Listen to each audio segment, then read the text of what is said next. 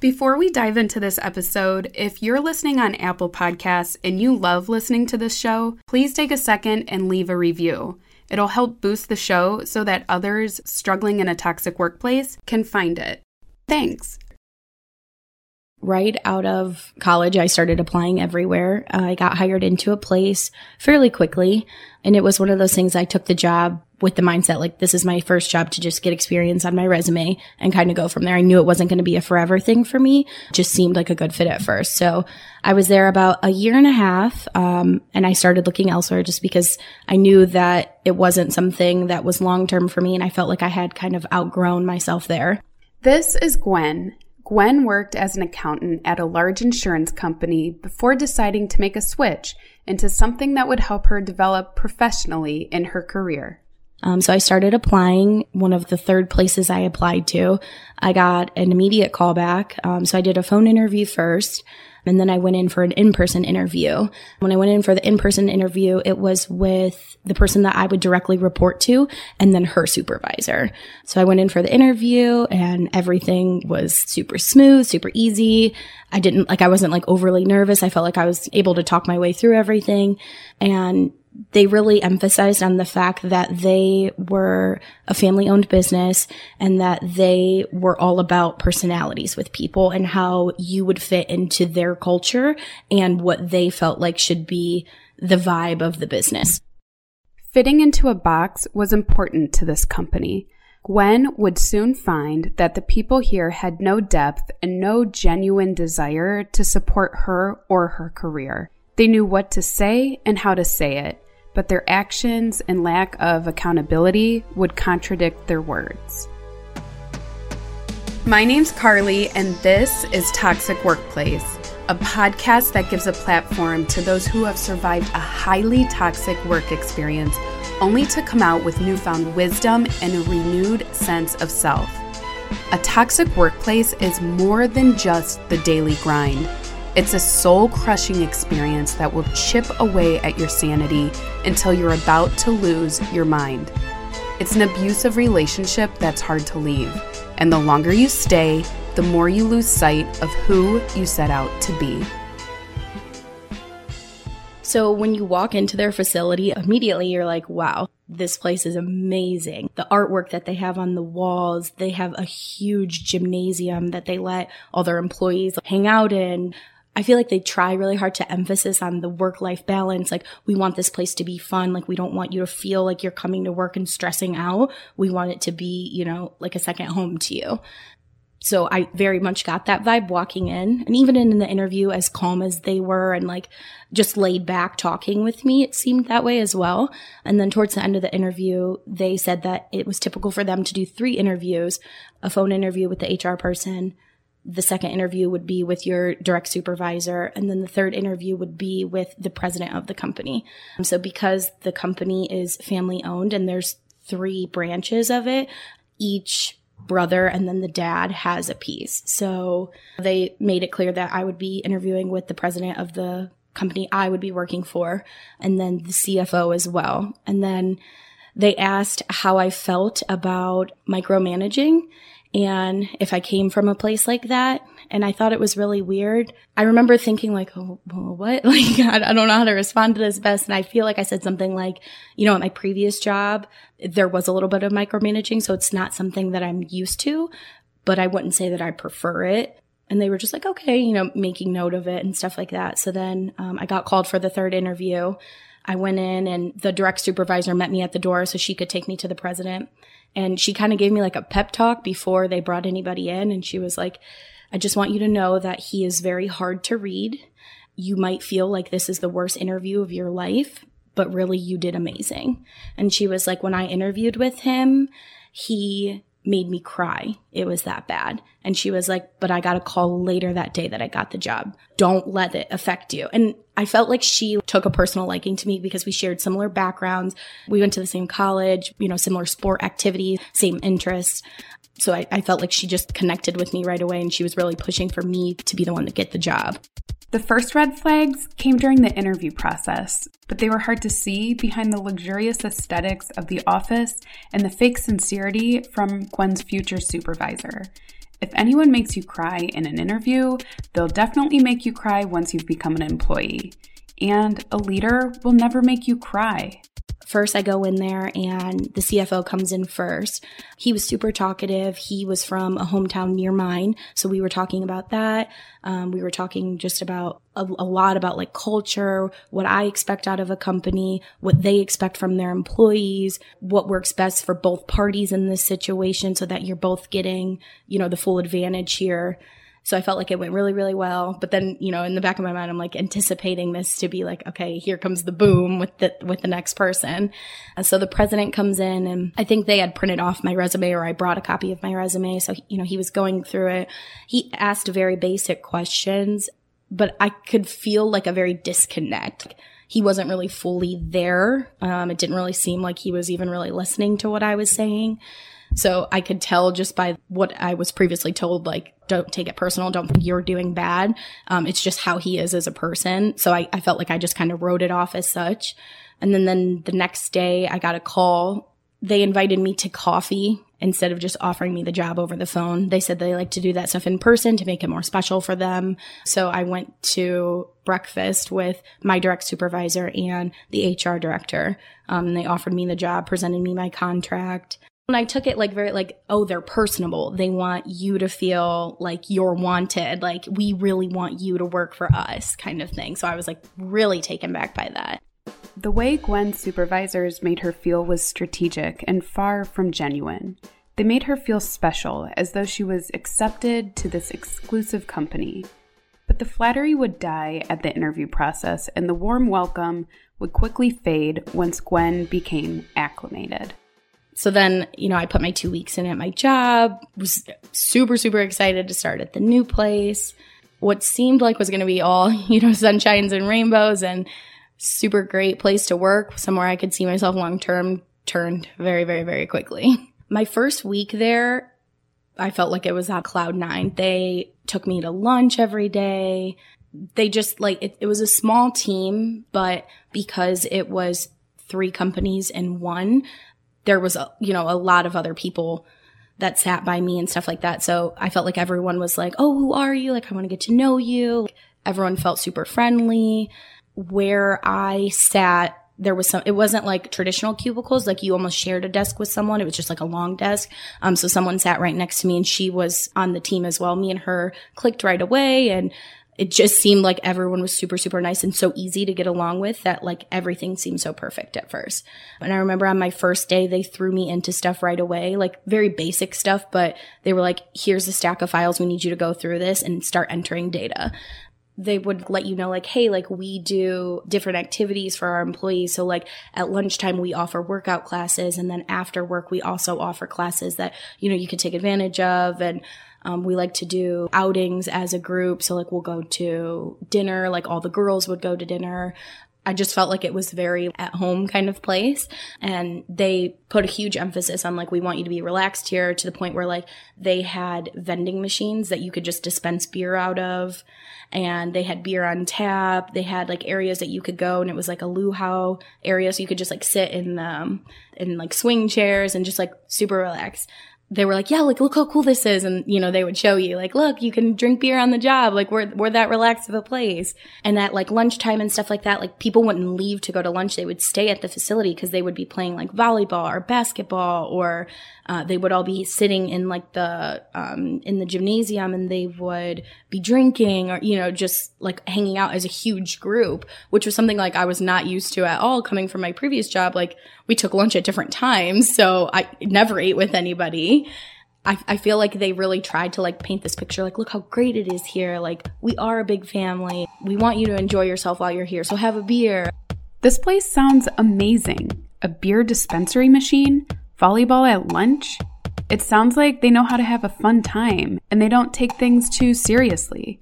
But Gwen would soon realize that the culture here was far from laid back. There were groups that were cliquey, and it felt like high school. And her supervisor, that seemed to be her advocate during the interview, was a fair-weather friend who was only nice when she needed something and wouldn't hesitate to make herself look good at the expense of others. As nice as they were on your first week, your first day, maybe your second week, You could tell how cliquey they were, and they were always together and not very welcoming to others. When it came down to like long term, like they would stop saying hi to you every day, or they would go to lunch together but never tell anybody else, kind of thing like that. It felt very like high schoolish at times, like, oh, these are the popular people and you're just kind of to the side. So it ended up just being like me and one other person. And I feel like it was really easy for me at that point to like point out, oh, this is what's wrong with the company. Like, this is really toxic. This is not okay, kind of stuff, because they start to pick up on it. You start to pick up on it. You're constantly talking about it. Gwen's supervisor was also part of the phoniness that ensued amongst employees. So I feel like at first I thought she was the nicest person in the world, but then, you know, I started to see where the turn was, because I feel like she was the type of person where she would just like, she would say anything to kiss your ass and for you to like her. Like anything that she could connect with you on to make you feel like you were close, she did. But then the second it came to like, somebody needed to be thrown under the bus, she's throwing you under, kind of thing. So at first I was like, wow, she's a great boss. Like, it's so easy to talk to her. She's so understanding. Like, she just gets it, kind of thing. There was no like fear there. Like, you know, sometimes I feel like it's easy to be a little intimidated by your supervisors, your boss and stuff like that. But it was so easy to talk to her at first, it seemed. And then, you know, you slowly start to see the fakeness of it. Like, it's all for a purpose. At first it was like, oh wow, like, you know, it was really easy to fall into that with her. But then you start to see the dark side of her, or how she was treating other people. And I was like, oh wow, like I never would have thought you would be that type of person to do that. There was the office assistant. She was directly under the president, so that's really who she worked hand in hand with, but she would do like all his odd end stuff, anything that he needed. But if another department needed help and she had downtime, she would help out. So she would do some stuff for us, even though she wasn't technically working for our company. And I remember one time, you know, something came up and she didn't have time to do what we needed her to do. So she passed it back to me. And it was something that I had never done before. So, you know, I took it to my direct supervisor, and she just immediately cussed out this girl. And to the point where this girl was like, I will never talk to her again. I had never seen that side of, like, I would have never thought somebody couldn't go to her and be like, hey, I wasn't able to finish this. Is it okay if I have an extension, or, you know, something like that? But it was like immediately like, no. How dare you? Cussed her out in front of everyone too. And, you know, partially I felt like, is this my fault? Because I went to her like, I'm not sure how to do this. Like, can you just show me really quick and I can take care of it. No problem. I felt like it was my fault. The girl was really offended by it just because she felt like she was helping us out. Like, it wasn't something that was in her job title and her job description. This wasn't supposed to be a forever thing. It was just, you know, as I have downtime, I can help you out. But if I don't have downtime, then it's not something that's on the top of my list to do. Nothing screams lack of teamwork like cussing out an employee. This is verbal abuse, an abuse of her title as a supervisor. The company allows supervisors to treat their direct reports and other employees of perceived lower ranking with blatant disrespect. The tone always comes from the top, so if the owner treats others with disrespect, it will trickle down through the company. On top of being a bully, Gwen's supervisor was a workaholic and used that as a sort of badge of honor. The company condoned this by leaving departments understaffed, which left employees no choice but to work extra hours. Once COVID hit and we were working from home, she made it a point every single day, because we had to have morning meetings about what we were working on, what was our day going to look like, how much time were we going to spend on each thing that we had on our list of things to do. And she would always make it a point to be like, oh yeah, I was up till midnight. I was doing this. I was taking calls till 7:00. But you choose to do that at the same time. Nobody's asking you to do that. Me and my other coworker, we would always say that because, you know, we constantly felt like we were understaffed. And we would always say, like, the more you do and the more you're picking up and putting on your plate when you don't have enough time to do this in a day, they're not ever going to hire. They're not going to see the need to hire someone else. So it's just going to constantly keep falling on you. And then it's going to trickle down to us. And then what? Like, you're not helping the team here. You're not helping yourself. With the understaffing and overloading of work, it was easy for people to get overwhelmed and fingers would be pointed. None of the managers were willing to take accountability, so issues would go unresolved and would occur repeatedly without a solution. I feel like it was very easy for all of them to point the finger. So it was me and my coworker, and then everybody else, whether they were really a manager or not, had the title of manager in their job description. So I feel like it was really easy for them to be like, oh, well, this person didn't do it. And it always came back to me and my coworker all the time. And it was things where it was lack of communication. Like, I never knew I was supposed to be doing this. The more that her and I are picking up on this, we are speaking out about it, but then it just kind of goes in a circle. You speak up about it. You feel like there's going to be a resolution. You talk about a resolution, but then nothing ever comes of it. And it's just the continuous wheel over and over again. Same problems kind of just snowballing at that point because they become bigger and bigger and bigger. I feel like my coworker got a really hard hand in that because of one of the sales managers. He would just constantly push work onto her. And it was simple stuff that he could do himself, but he never did it before. He would flat out say, like, this is something I never did. Someone always did it for me, and I'm not going to start today. When I was there, we were implementing a new system for it to be easier on not only the accounting people, the portfolio people, but everyone across the board. So it was supposed to be where, you're taking on these responsibilities again, and he would just flat out refuse. When an organization's managers aren't held accountable, it's almost always because the person at the top doesn't take accountability. I asked Gwen about the owner and how he played a part into the toxicity of this company. She said he was basically clueless about the day-to-day operations. He had no idea how to communicate any kind of strategy and micromanaged the entire company during COVID by making everyone record their every move, minute by minute. He was a very hands-off person. If you were trying to talk to him about the specifics of something within the job, he had no idea what you were talking about. But then he would come to you and be like, why aren't you reporting to me on this? And you're like, well, last time I was giving you updates, like, you didn't even respond to my email, or it's not something I was told I was supposed to report to you on, kind of thing. So it always felt like he was hovering over you and like, what are you doing? How are you using the company's time?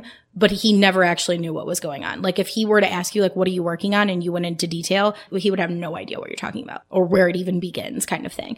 And I think part of it too was that he had a very hard time with confrontation, but to certain people. So, for example, like when we all started working from home, there was people that were not available when he needed to talk to them. So instead of sitting that person down saying, hey, I've tried to reach out to you a few times and you're not, you're away on Teams, or I'm emailing you about stuff and I'm never hearing back, like, what's going on? Like, we need to make sure that you're staying on top of stuff, and that if I'm coming to you with something, I expect a 24-hour notice, kind of thing. Instead, it turned into a group meeting of how do you spend your day down to the minute. I need an Excel spreadsheet of it. Every single person. And at that time, during COVID, we were lucky enough that we never slowed down. We actually picked up a lot because of our portfolio. So we never slowed down. So at that time, we're all picking up extra hours to stay on top of stuff or to get ahead or be able to stay afloat. And now we have to spend time out of my day to write minute by minute what I do and how long it should take me to do that task. At that point, my direct supervisor is like, make up stuff. I don't want him to see that you have even a minute of downtime, because then he's going to start cutting people. The owner used a fear-based style of management. He was unpredictable, uncommunicative, and showed little to no emotion, so he was hard to read. He had no trust in his people. Gwen said when they were in the office, he would helicopter around all day, looking over shoulders and asking people at random what they were doing. And it was one of those things where he made it a point to the team and you start questioning. You're like, oh my, am I doing something wrong? Like, because he won't come out and say like, hey, like, we need to talk. It's you that's the problem, kind of thing. And because he's such a hard person to read, you never know when he's speaking to you, like the tone of his voice. Is he mad? Like, how are you supposed to take this, kind of thing? I don't feel like he was very personable or very understanding in that matter. Like, when it got to that point, he was just a dick. Like, he was so rude. And it wasn't something that I wasn't used to. I was just kind of surprised by it because in the office, he would just do laps around the floor, and he would like look over your cubicle like, what are you doing? He would never say anything. He wouldn't even say good morning to you. He wouldn't say hello to you. He would just walk. He would walk in front of your desk. He'd walk behind your desk. He'd walk out of the room. He'd come in from the other door, and he would just do that all day long. And people used to joke. They would be like, oh, he's taking his 5th lap of the day. Like, no joke. I counted one time, and he did 25 laps in one day, like before lunch. It becomes very uncomfortable because, one, he's not even talking to you. Like, president of the company, face of this company, can't even say hello to his employees. But then he's just like hovering over your desk, like, what are you doing? Gwen's company was part of a family of companies that were owned by the owner and his brothers. Gwen says she never experienced anything firsthand, but the word around the office was that the brothers were highly competitive and didn't get along. They came from a sales background and favored the salespeople within the company. She said they were only nice when they needed something. The salesperson for my team, he had been there since the very beginning of the company when the dad had it, and he would always tell stories like, this brother never used to be this way, but, the older he got, you could tell like there was issues with his family at home, and then he would kind of like trickle into stories about that, or like how they would like literally fist fight at work, and just how they interacted with each other when they were in the office, and you would catch like a quick glimpse, like they were brothers, but you would never know that. You would have thought that they were just like random associates, people that just happened to meet each other on the job kind of thing. I went to like a work Christmas party with a bunch of the girls. Somebody that had previously worked there was there, and she was like, I cannot stand that family. And she started going into detail about how they got into a huge screaming match, like in front of everyone, like in the hall, because it was a very like open layout to where like everyone was with each other. Like I said, 3 companies mingled into one work area depending on your department. But yeah, she was like, I will never respect them. Like, I have nothing but bad things to say about them. And this was still early on. I got hired in September. This was in December. I only experienced one thing the whole time that I worked there, and it was that there was this constant rivalry between the brothers. Like, oh, my side's doing better than your side is. Or during COVID, because one brother's company is doing really good while the other is laying people off, well, we're saving you now, so you owe me kind of thing. Like, I'm not sure how it was before the brothers started running things, when it was just the dad, but they all came from a very heavy sales background. You do have to have a personality for that. And I feel like that kind of spoke to the type of people that they were. Like, they are so genuine when they need something and when it's beneficial for them. But behind closed doors, they're so dirty. Like, they can be very, very, very dirty, very nasty, say very crazy things. But, at the end of the day, it's always to get what they want, what they need. However many extra commas are going to be in their check kind of thing. I felt like you could definitely tell that was the mentality. They always put a heavy emphasis on the sales team and anybody that worked in sales. They were always way closer with those people. And I feel like that's just where they connected most. This company leases IT equipment to other businesses. Gwen says that they would knowingly charge customers the monthly lease payment long after the lease agreement had expired, and then they'd send a buyout notice letter without applying the extra payments that were made. Everything was leased. And then at the end of your lease, you have the option to buy it out or pay month to month. So they would get people to pay month to month and then charge them for years after, even though that they didn't owe anything at that point. They should have owned the equipment. It would come back and, they had paid more than enough on it, but they would be like, let's send them a buyout quote and see what else we could get. And it was always the president and the sales manager. They were always on the same page about it. And then you'd get the controller involved and he'd be on the same page about it. And me, my coworker would always say, how do you sleep at night knowing that? You're literally robbing people at this point. There would be people that came back, and that's where it would always fall on my coworker to deal with. So people would be cussing her out, and she has to play along with it to be on the same page as everybody. She's like, I'll talk to our sales manager and he'll give you a call. Cause she's like, I can't vouch for this anymore. Like, there's only so much I can say for them to be like, no, this isn't right. Something's off. Something's wrong. Like, something's not adding up here. The owner and the sales manager were being shady to customers and then expecting Gwen's coworker to save face for the company and handle the customer complaints. So basically having her lie on their behalf. This is abuse of power. They're taking advantage of their position to have her coworker cover up their deceit. The owner is not a trustworthy guy, so naturally, he didn't trust his employees. He wasn't involved in day-to-day operations other than helicoptering around, causing employees to walk on eggshells. He also didn't follow any processes or procedures, and when things would go wrong, he was quick to point fingers and not take accountability. There was an instance where I had sent him an expense report and he didn't send it back. It went on for a little bit where, I continued to send it and never got an email response. And then he asked if we could have a meeting to go over it because there was things that he had questions on.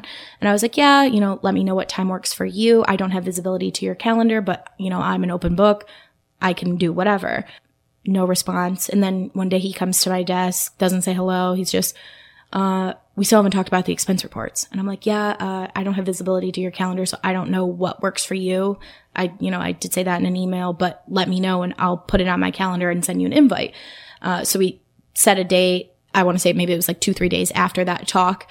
So I go into the meeting. I'm so nervous because he's just so uncomfortable to be around and talk to. Like, you never know what type of mood you're going to get with him. So I walk into the meeting and he is in the conference room with another manager on our team. He was like, oh, just give me the paperwork and I'll look over it. And I'm like, okay, all this, we have to have a meeting. We have to go over expense reports. And now you're just blowing me off. I'm like, whatever. So I hand him the papers and, he comes back and he goes, the charges on there from the hotel aren't mine. And I was like, okay, at this point, it's almost like a month and a half later. We've already paid the credit card bill. And I'm like, okay. So I take it to my boss and I'm like, president said these aren't from him, but I don't have access to the credit card login. Like, are you able to look into this? So he looks into it. Turns out that it's fraud. So I take it to the president. I'm like, we're working on this because I'm just trying to keep him in the loop because he's, at this point he wants to be so hands-on. So I tell him, I'm like, we're working on this. We think it was fraudulent charges. I don't have access to the login. So, my supervisor is handling it right now. And he was like, just for future reference, we need to be better about timing on these things because this has gone on for way too long. And he's like getting super stern with me at this point. And in the back of my mind, I'm like, are you fucking kidding me? Like, it was you. I'm sending you emails. I'm making meetings so you can talk about this stuff with me. And you blew me off every single time. You dropped the ball here, not me. And just how quick he was to be like, you need to be better. This can't happen in the future. This is unacceptable kind of thing. Well, and it's very hard too when I'm doing expenses for him, but he's allowed to, make expenses for all three companies. So not necessarily everything falls into the company that I do for. It might fall under one of the other two. And now I have to separate all those charges out. And it wasn't uncommon that him and his wife go all these places. They're constantly taking ski trips. They're constantly at the country club. Their kids are constantly at the country club. So they have a vacation home in another state. So a hotel charge to me, it's like, okay, he went out. And at first I remember thinking like, it's weird that it was so many charges in a row, but here I am sending it to him so he can tell me, hey, was this you or not? Like, how am I supposed to know what he does on a daily basis, especially on the weekends kind of thing? Like, how would I know? Gwen dealt with this kind of behavior not just from the owner, but from all managers of the company. The employees that stay and get promoted within a toxic workplace are oftentimes promoted to managerial positions because they've been with the company for so long. High turnover pushes out the more qualified candidates, allowing someone with poor people skills or zero soft skills to land in a job where they're managing others. This in turn adds to the toxicity. After being with the company and playing the politics and learning their role from the inside out, it makes them irreplaceable. So even though they're a horrible manager to their team, they become untouchable. This was the case for Gwen's supervisor's boss, who she eventually ended up reporting to after there was a structure shift. It was known by everybody that he was, not a good boss, not somebody that you could talk things through with. And I felt like, working there after so long that he's been there for so long because he's managed to work his way up. He's in a leader position now and he's made things work where only he knows how to do it. And now they rely on him too much and they can't get rid of it. Even though like the one program that we use, it was so messy and he was the only person that knew how to do anything in it. And all the random bugs and stuff that it would come up with. And he was the only person that knew how to fix it. But they've spent so much money into putting into this program, they can't get rid of it now. And they can't get rid of him because he's the only one that knows how to use it. The managers here rarely gave any feedback or positive reinforcement, probably because they never received any from the top. And, well, misery loves company. Gwen says she felt like her work was never good enough because there was never any real feedback on her performance. I definitely do better. Not that I can't take constructive criticism, but I like to hear that I'm doing a good job. And you never, ever heard that from upper management, ever. When I first started, I never touched anything accounting. But within the few months that I was there, eventually I started taking on bigger roles, bigger projects, more responsibilities. And I felt like it was never good enough. I just wasn't worthy kind of thing. And how they handled COVID was absolutely terrible. They let us work from home, but then everything became even more micromanaged than we already were. So morning meetings, super detailed about what you're doing down to the minute every single day. And then a super heavy push on, okay, well, we're keeping track of the numbers, but we're really trying to bring you guys back. They wanted us back as soon as possible. So I don't even think we were home for 4 months at the most. And then we went back and they kept saying, we're just not that type of environment. We've never been a work from home type of place. We like to have things in the office so we feel like we know what's going on. But it's really just because they wanted everything under their noses. He wanted to be able to walk around the floor and see that people were working. After going back after COVID, it just became very clear, like, this is very toxic. And that's when I started to know stuff that was like personally happening to me that I was like, I can't do this anymore. Like, no matter what I do, no matter how much work I'm putting in, no matter how much effort I'm putting into a certain project, it's never enough. It's never good enough. Like, I just feel like I can't do good in these people's eyes. I feel like all I did was complain about my job. All I talked about was how much I hated being there. And I wasn't doing anything about it. I just continued to complain and continue to deal with it. And especially at that time too, because it was me and my coworker both feeling this way. And we kept talking about how much we hated this person and what this person did today that pissed us off. And, oh, can you believe this happened now? Like, it was just one thing after the next. And it was every single day. Like, it wasn't that one day was better than another day. It was every single day that I went in there. I hated working there. I couldn't stand being around anybody. Like, it was just so toxic, so toxic. It's frustrating when you're in a job that has become progressively miserable. The misery sort of snowballs and you quickly feel stuck without a game plan.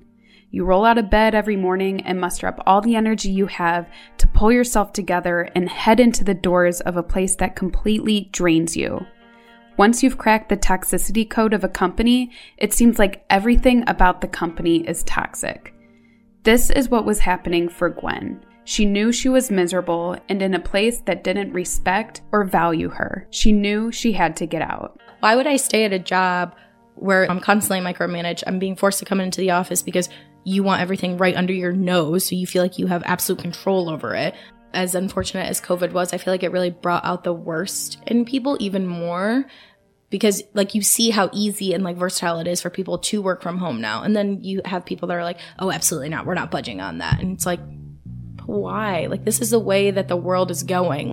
Working from home for the short 4 months that the company allowed, Gwen had a realization that this company would never change. She sent out her resume and landed an accounting role at a well-respected nonprofit. She was relieved when she put in her 2 weeks' notice. Because I was split between two bosses, I told both of them at the same time. And my previous boss was like, oh, you know, I'm so happy for you. What's your new company? Like, blah, blah, blah. And then the next day she was like, okay, we're going to have a meeting to talk about who's going to take over your responsibilities when you're gone.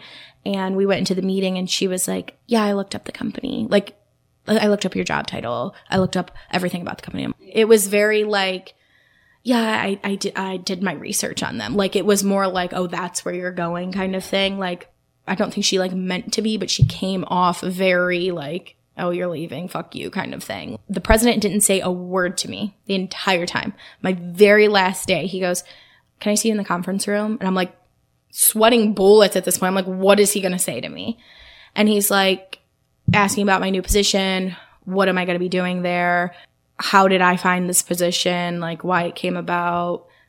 If I wanted to come back, the door's always open. I'm like, are you saying something nice? Like, I've never heard you compliment me before, like even a little bit. But he never asked why I wanted to leave, or, did something happen that I was wanting to leave. I asked Gwen about her new company, and she says she feels she found a place where she feels valued and can grow in her career. It's such like a refreshing start. It's still early for me, but I truly cannot say anything negative. Like, there's not something that I've been like, oh, wow, like taken back by. And I feel like at both of my jobs, it was something within the first 3 months that I was like, oh shit, like what is going on here kind of thing that I picked up on. But here, like it's such a breath of fresh air. And I feel like my boss treats me as so much like an equal and not like I'm your boss kind of thing. Like she wants to be my mentor. Like she wants to teach me. She wants to give me all these responsibilities. Like she wants me to grow with the company just as she is kind of thing. And it's very, very evident. In the interview, I could tell that it was just way more like true blue people. Like you saw their true colors from the beginning.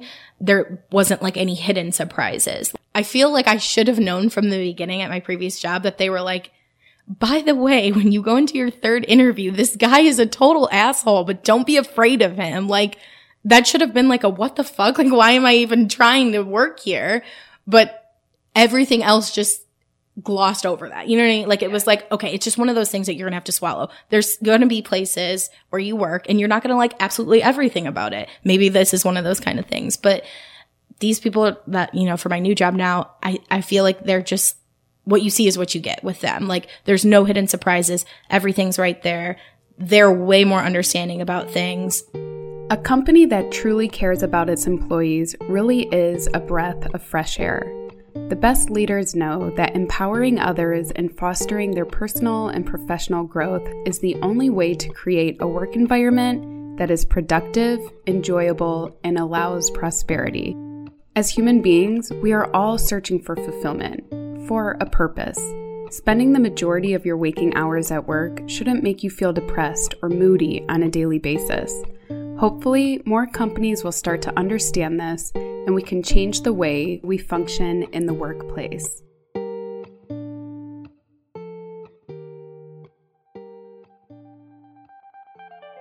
Next time on Toxic Workplace.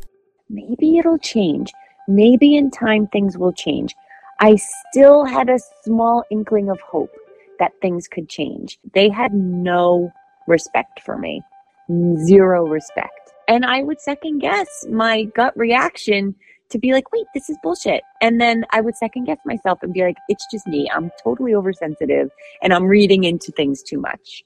There weren't neon signs with arrows pointing me to this is who you should speak with when you're getting sexually harassed and discriminated against at work. I didn't know where to turn. I hope you enjoyed the podcast. Do you have a story you'd like to share on our show? Go to toxicworkplacepodcast.com and click on Be a Guest. Fill out the submission information and we'll be in contact. Your story will be told anonymously. All names are changed to protect the privacy of the company and its employees. We look forward to hearing from you.